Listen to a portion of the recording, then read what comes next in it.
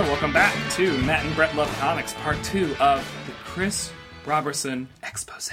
Expose, guy. Because he actually sings, I'll never get over you getting over me at the end of the episode. No, that's not what happens. If you should have already listened to Monday's episode, where we just chit-chatted about everything from tacos to writing process, and poker a little bit, I remember, with Bill Willingham. With Bill Willingham. Now, today, we're going to get back to our book club, what we're known for, our bread and butter, if you will. Yes. With talking to the actual guy who wrote the book. So this is a little bit of a departure for us. Usually it's us sitting around talking. We don't really, we're not the type of people that, and again, sort of the point of us starting the show was to try to foster the positivity of the things that we love about comics, not just sit around and shit on everything, because shitting on everything does not get anything accomplished except a big pile of shit. Except, I will note that in the future we are going to do X-Force Volume 2 by Rob Liefeld, and that will be a different case. Well, that's I'm going to posit my theories about that whenever we do get to that. I can't wait. Yeah. But I loved iZombie, and I'm a huge Mike Allred fan, and that's what initially attracted me to it. With most comics, the art pulled me in first, but the story that Chris pulls together here and just so matter-of-factly takes all of these sort of tropes of sci-fi genres and brings them together in this weird town in Oregon. So original. So we hope that in the interim you have checked out the first 6 issues of iZombie, which are why haven't you? Because they're on Comixology for cheap. Yeah. And they're also in trade paperback form if you need it on your shelf. What are you waiting for? Yeah, and if you haven't yet, we have the links up on the website. Yeah. Get thee there immediately. Get thee you there. They're on sale. I think issue number 1 is only 99 cents on Comixology. Like $1.99, which buying a comic book for $1.99 should bring back good memeries for everyone. Yeah, you guys, come on. They're making it way too easy for you to get into a really great story. Summer of 97. So go on and enjoy this book club. Shoot! You get into that interview. Listen to it. You listen to Chris Robertson right now. Shoot! And Kevin Hines.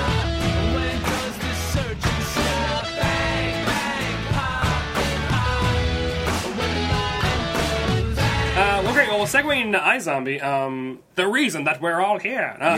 I was introduced to this book by one of your editors, Greg Lockard, because I wrote an article for CBR about LGBT representation in comic books, and I left iZombie off because, actually, Spot had not come out yet at that point. Yeah. Something like Greg emailed me and was like, hey, we have a character that's about to come out, so you might want to read this. And he sent me all the books. And if you are reading it, spoiler. Yeah. I started reading it, and I immediately... It was really interesting, actually, having that spoiler, and then, I guess, semi-spoiler, and then reading the first trade and, handful of issues that were out at that point, because I was like... that's what made it really special to me, is because, Scott does not seem... He seems a lot more like me, and I am gay, than the gay people that are on television. This sounds... I think you're saying that he's... Yeah. It was to start with issue 6, it's like, he is me. He's a comic book nerd who never wanted to go outside, felt much more comfortable, going into these sci-fi worlds, which is how I spent my entire childhood. Yeah. And then I realized, gay people are people who, dress nice and have manicured fingernails and like musicals. And I'm like, my fingernails are fine. But I don't like any of those other things. So that's what it was such an important character that I was very glad that Greg introduced me to the book, and then also I made sure to include iZombie in every CBR article I wrote after that. So Greg did his job. But yeah, what was the creation of iZombie like? How did you get Mike Allred on board, or was this something you guys collaborated with from the get-go? The short version is I pitched a bunch of things to Shelley Bond at Vertigo after completing the first Cinderella miniseries. It spun off of Fables. And Shelley hated every one of my ideas. And then she was basically going to give me one last chance. And that's when I pitched the germ of the idea that became iZombie. And so the pitch was basically a paragraph. There's about a girl who comes back as a zombie and doesn't want to hurt people, so she gets a job as a gravedigger and then has to solve mysteries. And she liked it, and Karen Berger, the head of Berger, liked it, and they asked me to flesh out a more complete proposal. I was going to a convention, a comic convention, a science fiction convention in Mississippi that weekend. So while I was supposed to be doing convention stuff, I was just hiding in a corner basically coming up with the Ghost Girl and the Were Terrier and the Mummy and all the other characters. And then they liked it enough to ask for a sample script, and I had to write that at another convention when I was actually supposed to be doing signings. So I was sitting and talking to people and then scribbling in a notebook. So I think it was around that point that Shelley asked me what kind of artist did I have in mind, or did I have an art style in mind? And I said, that I've always liked the clean line kind of style, like someone like Darwin Cook or Jay Bowen. Yeah. And she said, what about somebody like Mike Allred? And I assumed she meant like a starving college student. And I said somebody like that would be great. And then Mike Allred was on the book because she'd said it to him and he wanted to do it. It kind of sounds like editors don't know the art because they're like, "Are you okay with having Neil Adams? Are you like someone like Mike Allred?" It's like that these are superstars, right? Yeah. Because I have in my office the Madman Lunchbox and the Yo-Yo and all the action figures. So I was more than fine with having Allred be my collaborator on this. And I'll tell you too, I've been a big Allred fan since way back, and the work that he and Laura do on this book is just it's incredible. I feel like this is one of the best marriages of art and color in a book that I've seen in a really long time. It just all feels. Honestly, the art and the script, it felt more like it was coming from one person in this story, because I just felt like it worked together. It all worked together that well. Yeah. Yeah, I mean, it was funny because at the very beginning of the partnership, I would ask Mike what he would want to draw or what kind of things he didn't want to draw, and he said, "Well, anything you want to do is fine, basically." What I found was that because Mike was in so many ways one of my formative influences, because I started reading his stuff right when I got out of college, right around the time that the first Madman started. He was one of my formative influences, and so. Because of the subject matter, a lot of the things that were coming up in iZombie were things that had been influenced by Mike in the first place, 20 years ago. And so I think that's why it seemed to be just a really natural fit, because Mike was drawing the things that he liked, that I liked, because he liked them in the first place. If that makes sense at all. Yeah. Oh, yeah. I mean, his work on we're going over the first 6 issues with this, and the part where she's being taught about the souls, and it kind of stepping in and out of the panels. Like, his art was so perfect for that. Yeah, that a lot of artists could do that, but not many as well. Yeah, it's and also I feel like the part where Horatio and Gwen are on their first date or whatever, and it's that one page, and it's and he just draws them in pairs all over the page, showing the passing of time. It's that's just another brilliant layout. So that's a funny example, because that was as described in the script, but I described it like that to Mike because he had done a very similar scene with Madman and Josephine in one of the Color Madman Adventures 18 years ago. Yeah. Did you cite that in your script? Yeah. That's awesome. My early scripts to Mike were filled, for at least the first year, were filled with, hey, you remember that one time where you did this really cool thing in Madman? You Chris Farley showed all of your scripts. Yeah, it was really cool. Yeah, it's essentially you're writing the greatest hits of Mike Allred. It's that's also I really like the fact that you said that they started off with just the idea of girl comes back as a zombie. Gets a job as gravedigger because she doesn't want to eat anyone. Then you were told, flesh it out a little bit, and then you created essentially a ridiculously complex, intricate, elaborate system and universe that now that I've read up to the most current issue, I see, it's all in place. Yeah. Right here at the beginning. How that's so much stuff. How long did it take you to come up with all the mythology and the government and forces and whatnot? That's so much stuff to come up with. I get pretty bored on planes, and so that the basic structure of the way the souls work and who the characters were, and the rough basics of the different organizations, not the dead presidents, but the gravediggers. Yeah, that all came about over the course of the flight between Austin and Biloxi and back again. Wow. So, the at what point did you kind of come up with the idea of the oversoul and the undersoul sort of affecting the entire? I don't want to say sort of. It sort of runs the gamut of the entire monster genre. Yeah. Which is really exciting that you found a way to tie them all together with one theme. Was that one of the first ideas that you came up with and everything fell into place after that, or were you looking for more of a universal theme to pull everything together? It's really more the former. I mean, that was one of the starting places, because I think that it's probably the result of a misspent youth reading entirely too many role-playing game manuals. Mm-hmm. But I just like, invented worlds that have a system that's easy to grasp, but that there are all kinds of interesting permutations for it. So I wanted to come up with a really simple, you could state it in a sentence or two, explanation for everything supernatural. Yeah. And then spent really months. The Were-Terrier and the Ghost and the Zombie were the easy ones. I spent probably the better part of 5 or 6 months figuring out all the other things you could do with that system. And one of my regrets with the book's impending demise is that I was never able to get my giant mutated kaiju monster in because I had to do it. Oh man! I mean, I love rules, and then seeing how you can play with those rules and push up against them and manipulate them without breaking them is always so exciting. Yeah. As a reader or watcher, like TV, whatever, it's just like every show that has rules that are clear, it's like, oh, you found another way to surprise me despite me knowing all these rules. Well, Kevin, that's sort of a way, that's sort of also really true in how you perform as well. You do that a lot on stage to great effect. Sure, but I don't notice it when I do it. Yeah.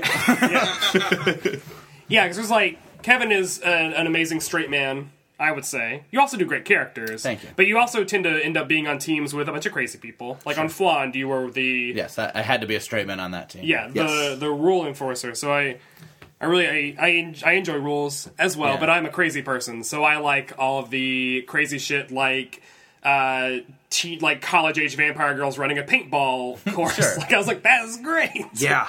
That's funny. That was kind of a way to make a somewhat arbitrary rule work, because one of the notes originally they ran like a nightclub, and I had no familiarity with True Blood. And so Greg's predecessor as the assistant editor pointed out that there was a vampire nightclub there, or a bar or something. And I had to do something else. So that one restriction was no bar, something else.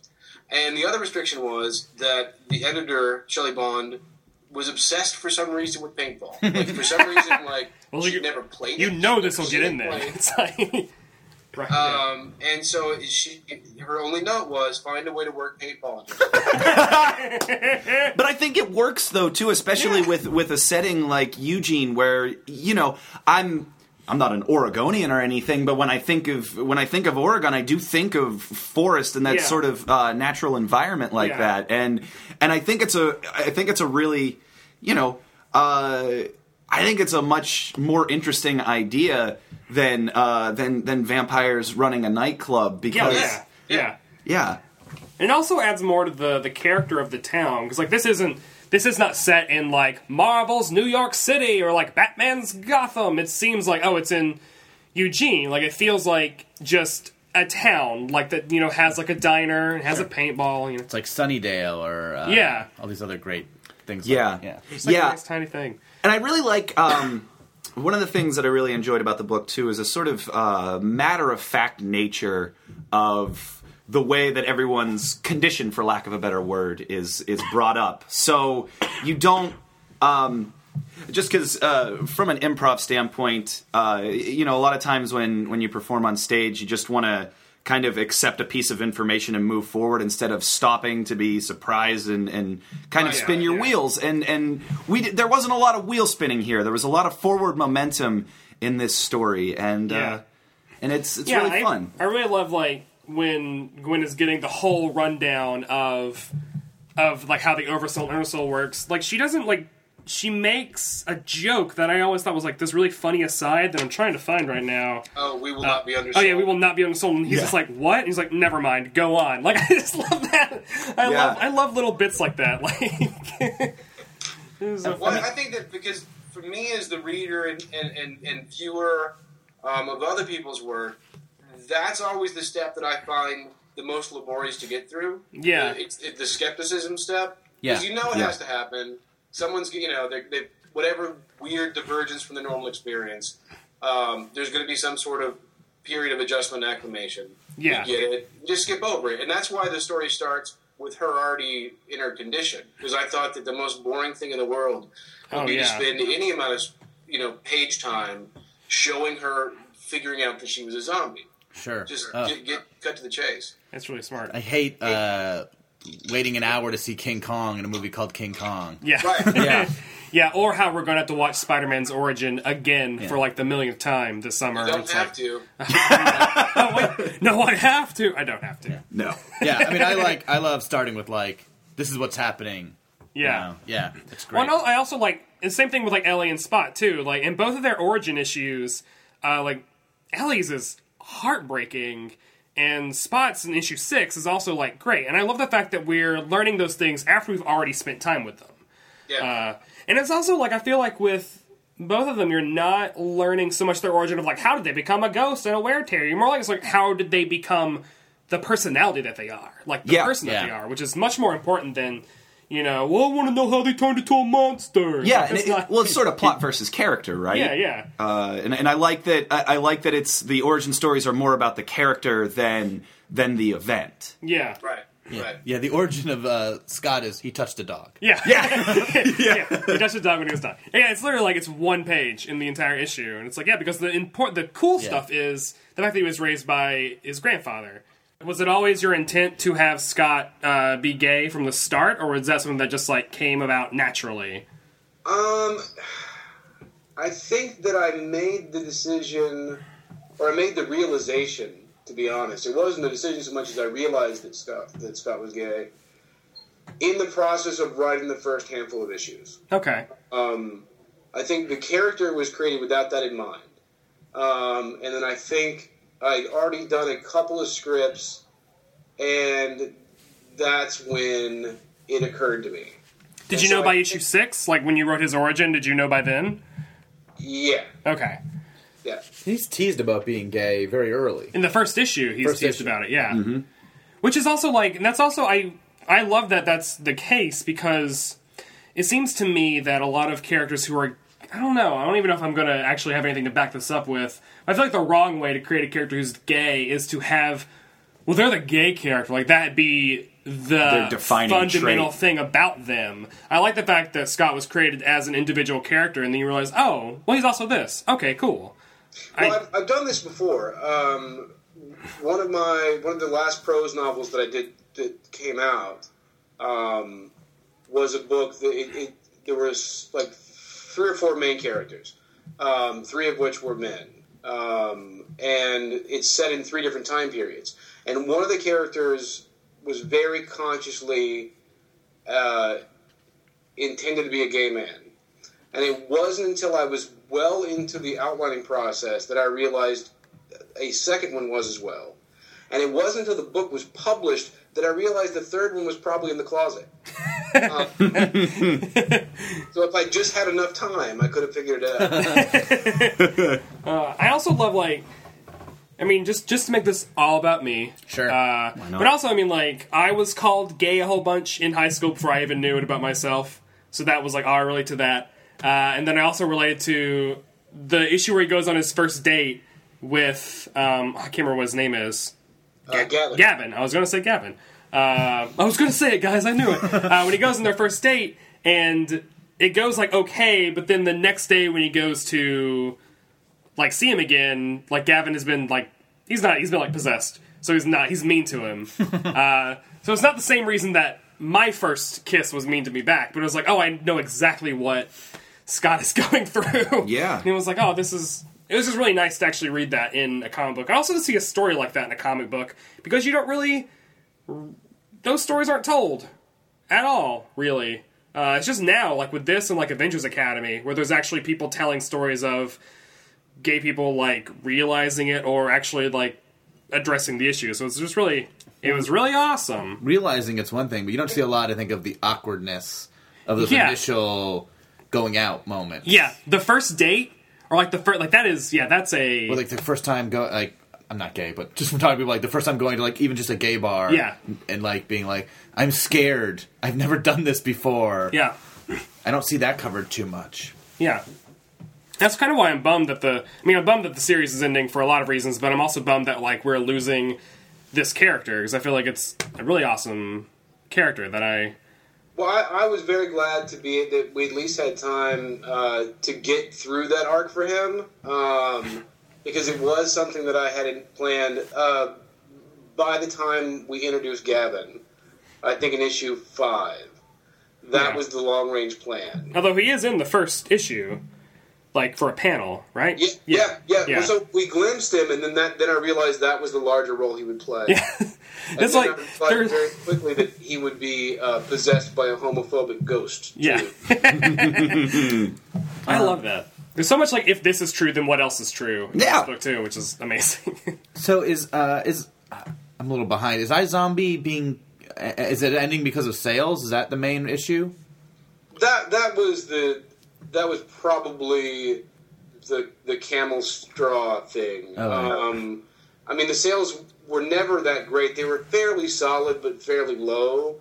And realistically, with any creator-owned book for which there's a page rate paid in advance, and it's not just earning on the back end, the sales are probably going to skate down past the point where it's no longer profitable to do anyway. Yeah. So I'd seen that coming for a while, and then they let me know a few months ago that we had until issue 28 to get it wrapped up.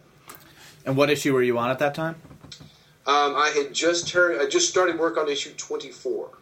Oh man. I know a lot. There are websites like, I know The Beat will often show like month-to-month sales stats, and they are skewed, and I know they're not 100% accurate. How do you feel as a creator with... I know some creators are upset that information can get out and sort of cause a panic in a book that may be at a level that is that could go either way. What's your opinion on that?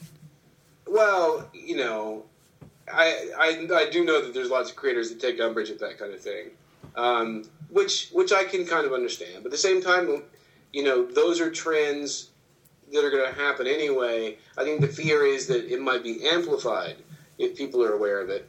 Yeah. But, you know, I know about enough different aspects of publishing and retail to know that there's a million different factors that can play into whether or not a thing sells. And it's really hard to blame that, you know, information getting out being the thing that really killed the book. Yeah. Oh, certainly. Yeah, I think like the readers for not buying it. Yeah. I mean, just the Vertigo sales in general just break my heart. I want all those books. I almost love every one of them. Even the ones I don't like, I want them to sell well, and it breaks my heart that they don't do better. Yeah. Anything that isn't superheroes. I love superheroes, but I like superheroes the older too. I get, it's more like I'm really excited by other things. That Spaceman is selling like a fraction of what 100 Bullets ended at. Breaks my heart. I'm just like, it's the same guys. Yeah. Yeah. Is there any plans? I mean, I don't know. I mean, this could be getting into touchy subjects, but like, do you have the rights to iZombie? Like, is there any chance of like optioning it for like a cartoon or a movie? Like, whose decision does that fall to? Is that something you would want to pursue? That's a simple question and a sticky question that you ask right next to each other. The simple answer is that the rights, the book is owned by Mike Allred and me. The current the rights are controlled for the moment by DC Entertainment until the rights revert to me and Mike, which will happen at some point in the next few years. It's not right away. There's a number of kind of like trigger points that have to happen, and then actions that like letters need to be sent and stuff like that. Yeah. So for the moment, the rights are controlled by DC Entertainment. And as far as them getting developed, unfortunately, there have been several attempts to turn it into a television show, but all of those offers were turned down because, at least over the course of the last few years, it used to be that was one of the things that would entice creators to do books with Vertigo. Yeah. Because then it'd be fairly high profile, and then you could sell the rights to make a movie or a TV show or what have you. But I think somebody along the way, higher up in Time Warner, realized they were selling off rights to things that it would maybe benefit them to hang on to. And so because Time Warner is also the entity that has the rights to negotiate and sell the option, they just don't sell it. And so instead they sit on the rights unoptioned until such time as they maybe want to do something with it. So, sadly, no iZombie TV show in the offing. Has any Vertigo series spun off into a TV show? No. Yeah, I mean, like, there was a John Constantine movie. Oh, right. Well, that was... but, like, that... He sort of skirts the line between... Yeah. Swamp Thing cartoon in the early... Yeah, in the early 90s. Yeah. But I guess I'm thinking of, like, creator-developed... Yeah. I mean, there was the whole, like, Fables ABC debacle where they... I don't even know all the details and of you hear rumors about things like with Preacher and Sandman. Yeah, but like nothing's ever been made. I mean, they just brought up all those Sandman rumors again, like earlier this year, where it's like, don't stop bringing up. It's not news, guys. Like, it's not going to happen. Don't let even it write go. it. Yes, let it go. Let us know when it happens. Yeah, that's a real bummer. Like, I want more. when you write, is that something that ever? Is that do you treat that as sort of a nice to have, or is that? Or is that something that you're hoping actually does? Is that part of your plan when you're sort of plotting out a book or putting together a story? At this point, like with things like Memorial and Forward, it's just a nice to have. I would love for someone to give me a bunch of money for work on it. Yeah, money. Yeah, yeah, yeah. With iZombie was very. Intentionally structured as a thing that could be turned into a television show cheaply. Yeah. It has, at least in the beginning, the editor kept pushing me to add more locations. But in the first few issues, there are just a handful of locations they go to. Oh, yeah, that is right. Wow. Mm-hmm. That was intentional. Wow. And that there was nothing in terms of effects that would be too out of hand. So you could look at the first, 4 or 5 issues of iZombie, and up until issue 4, where they go on the crazy walk through history, there's nothing that would cost above a catering budget to do. Yeah. Well, that's really true. It seems like very savvy fans on YouTube could create their own iZombie series, because I've seen like the crazy people who make the X-Men YouTube series, and they have like 20 of their friends wearing like sweatshirts with duct tape on them, but like amazing special effects. It's like, put your work towards something better. It'd be interesting to see. I would just prefer those people to make their own thing, and then they could get money. Yeah, there you go. Yeah. That seems to be a sticking point right now in a lot of mainstream comics. Is there's a lot of mining of the history, but not a lot of sort of new creations or ideas. Yeah, which is why I get really into iZombie, and also it's like reading iZombie Memorial. It's like, oh yeah, this is what it's like to dive into a world that I don't already know like the back of my hand, and also I'm not constantly comparing it to, well, this isn't as good as what Claremont did, or this doesn't look like what Jim Lee did. Like, it's nice. iZombie 6, as I was reading it on my phone on the train, I had because it's 2012 and that's what happens. That's the way comics were meant to be read. The way comics were meant to be read, just squinting at on a tiny device in the palm of your hand. I knew, I really fell in love with that issue so much. I looked up and I had a big dumb smile on my face, and I was the guy that people were walking by in the subway car, looking at oh, don't disturb the crazy man while he... yeah. While he reads his book about zombies. Yeah. But that book, that issue especially, boy, that just felt like something that could have been like the cutaways and everything just felt very much like a Saturday morning cartoon. If Scott were the protagonist of iZombie, this would have been a Saturday morning cartoon instead of a comic book. Yeah. There's the page... A darkly real Saturday morning cartoon. Yeah, no, and So many more cartoons that deal with death. I've approached it on the level of a Hanna-Barbera show the entire time. I mean, I guess, because to me, the fact that occasionally monsters get killed or dead people's brains get eaten, I really don't think about that much. So for me, it's just like this slow-rolling romantic comedy with all these wacky characters. Yeah.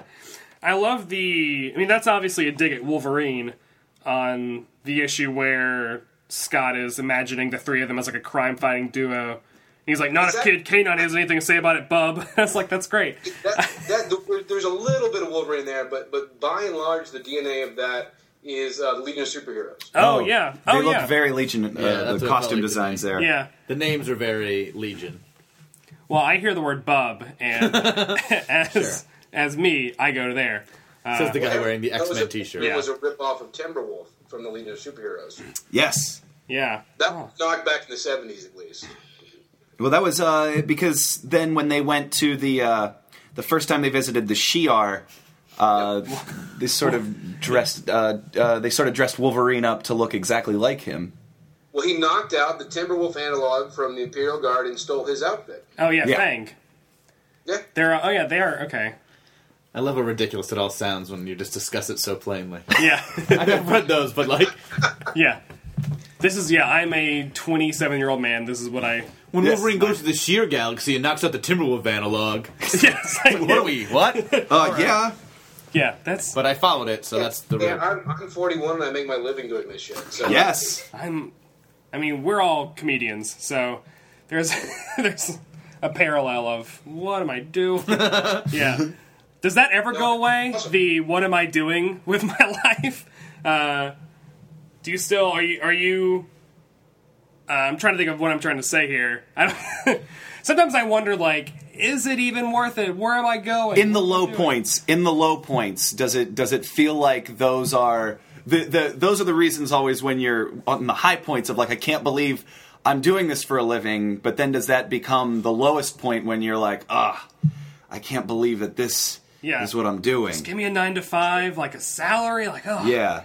But because I've had those crappy jobs. I've had crappy day jobs and sat in an office and worn a tie. And, luckily I married a lady who makes more money than me, which made it easier to get rid of. But, even at the worst of it, if I'm grousing about having to do some stupid thing, I think, well, I write comics for a living. I really don't get to complain. My commute is down the hall. And I make up stories for really talented people to draw. So there really isn't that much of the downest part still beats the best day answering phones at Dell Computers on the tech support line. How much of that did that influence Spot's job? Was that? Yeah, that was my job. That was my job. When I lived in San Francisco, actually, was pretty much that job. Yeah, those conversations felt pretty real when they were in the tech office. Yeah, that was great. I've done that. How so because of sales, you're going to have to walk away from iZombie. How hard is it to sort of create something like that and then through powers kind of out of your hands have to walk away from it? It feels like a victory because we got to do it for this long and we got enough lead time before the end that we're going to be able to get to the conclusion we were heading for. Yeah. So we won't get to spend as much time like stopping and smelling the roses along the way, but I'm going to be able to get every character and every relationship to its conclusion by the end of issue 28. Sadly, right now it feels like 2+ years and a new idea is good. Yeah. Yeah. Well, even Marvel can't even get a Ghost Rider series to sell. They never have been. Like, even at the big two, nothing lasts past 8 to 10 issues. And even, so for an indie book, or Vertigo book to make it 28, it's like, that's great. That's kind of sad. Yeah. I hate, it's like, everything should come. Marvel can't get anything to sell right now unless it's Avengers 5. Yeah. Everything is the same thing. Over and over again. We love the concept of iZombie. What if it was iVengers? Yeah. That's next. Where did the name iZombie come from, too? I've always kind of wanted that. Is it like an iPad ripoff, or not ripoff, but like homage, because it's stylized like that sometimes. The title was actually suggested by Vertigo, and originally it was I, Zombie. Yeah, because of Vampire. Yeah. And they were at that point trying to put together plans to do a line of I monster books, and so it'll be I Zombie, I Vampire, I Werewolf, I think. But I Zombie is the only one that actually happened.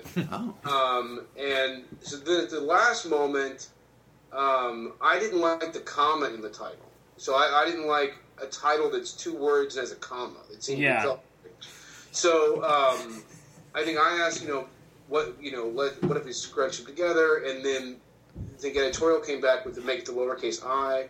Yeah. And I had the moment's hesitation because it seemed a little too on the nose and trendy.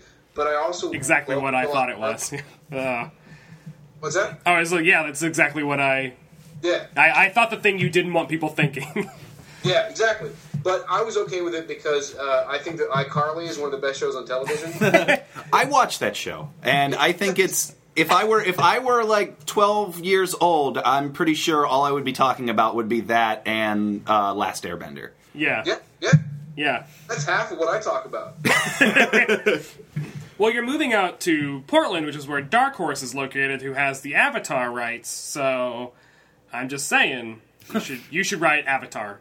Right? It's that easy, right? Yeah, it's that easy. You just knock on the door at Dark Horse. Yeah. I think at this point I might prefer to write The Legend of Korra, because after 3 episodes, I'm digging it. Yeah, I watched the first 2 were free on iTunes. I still haven't got my season pass, but those first 2 were fantastic. Like, exactly how you should do a follow-up. It's like... And they're not taking their time. Like, it is off to the races. Yeah. God, watching things like that is like... Oh, now I'm just getting really worked up. It's like watching things like that just make me want to... mustache quiver. My mustache is going crazy. It makes me really excited that, people are creating things. Like, these are new things. And it's just, really...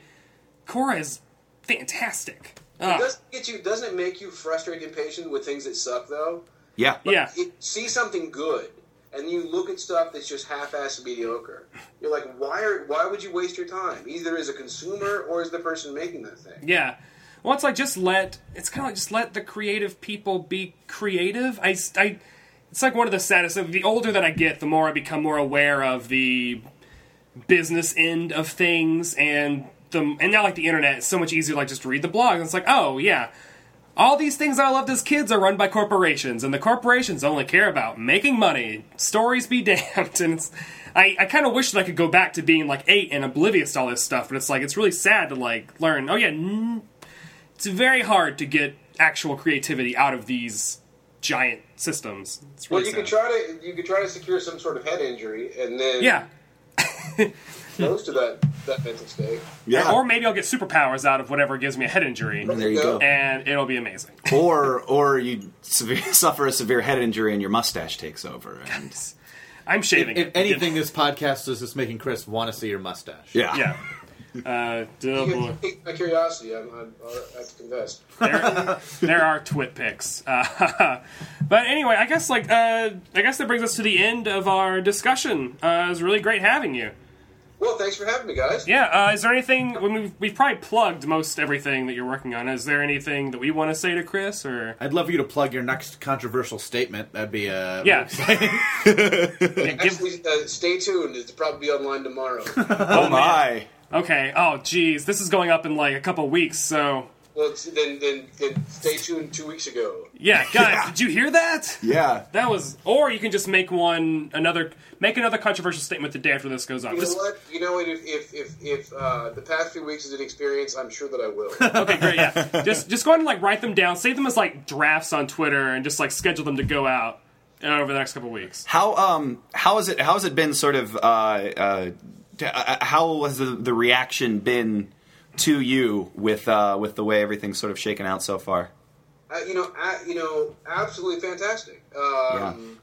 Because I honestly didn't think... I was telling, I felt, a few hundred to a couple of thousand people who I converse with on Twitter, or who listen when I talk, my reasons for why I didn't want to work for this company anymore. And then, for whatever reason, that statement resonated pretty far. But what's been really refreshing is that beyond the number of people who publicly and privately have kind of come forward to either like say they respected my opinion or they agreed with me. It's nice that it has spurred a conversation not about me because I wasn't quitting for anything to do with me. Yeah.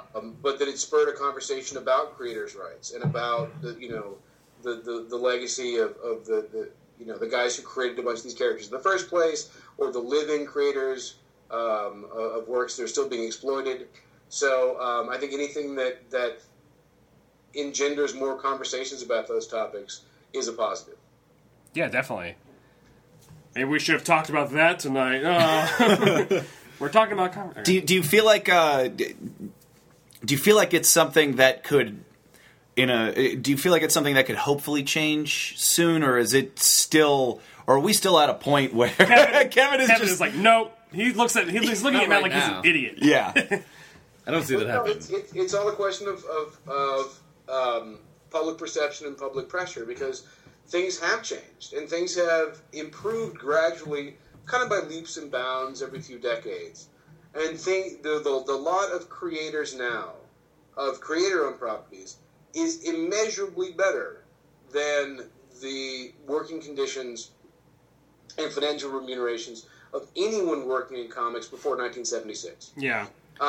So we've come a considerable way. I mean, there's still things that need to be addressed, but we have made progress.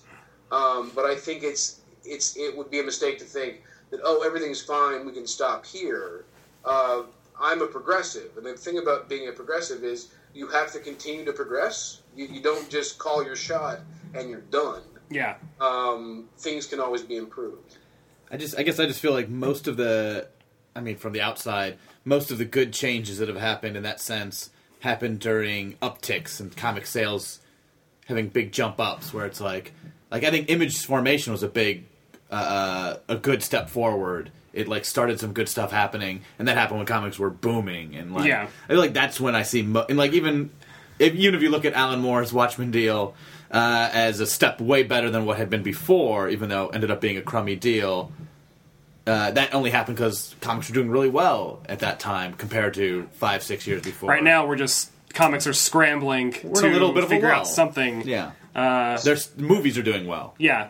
I think as much as it's when comics are doing well, it's when things change. I mean, if the landscape is kind of steady state, no one wants to rock the boat and everything stays the same. Whenever things start changing, and so the knock-on effect of the Image 7 leaving Marvel was that it forced the larger corporations to offer better deals to the people that they wanted to retain. Yeah.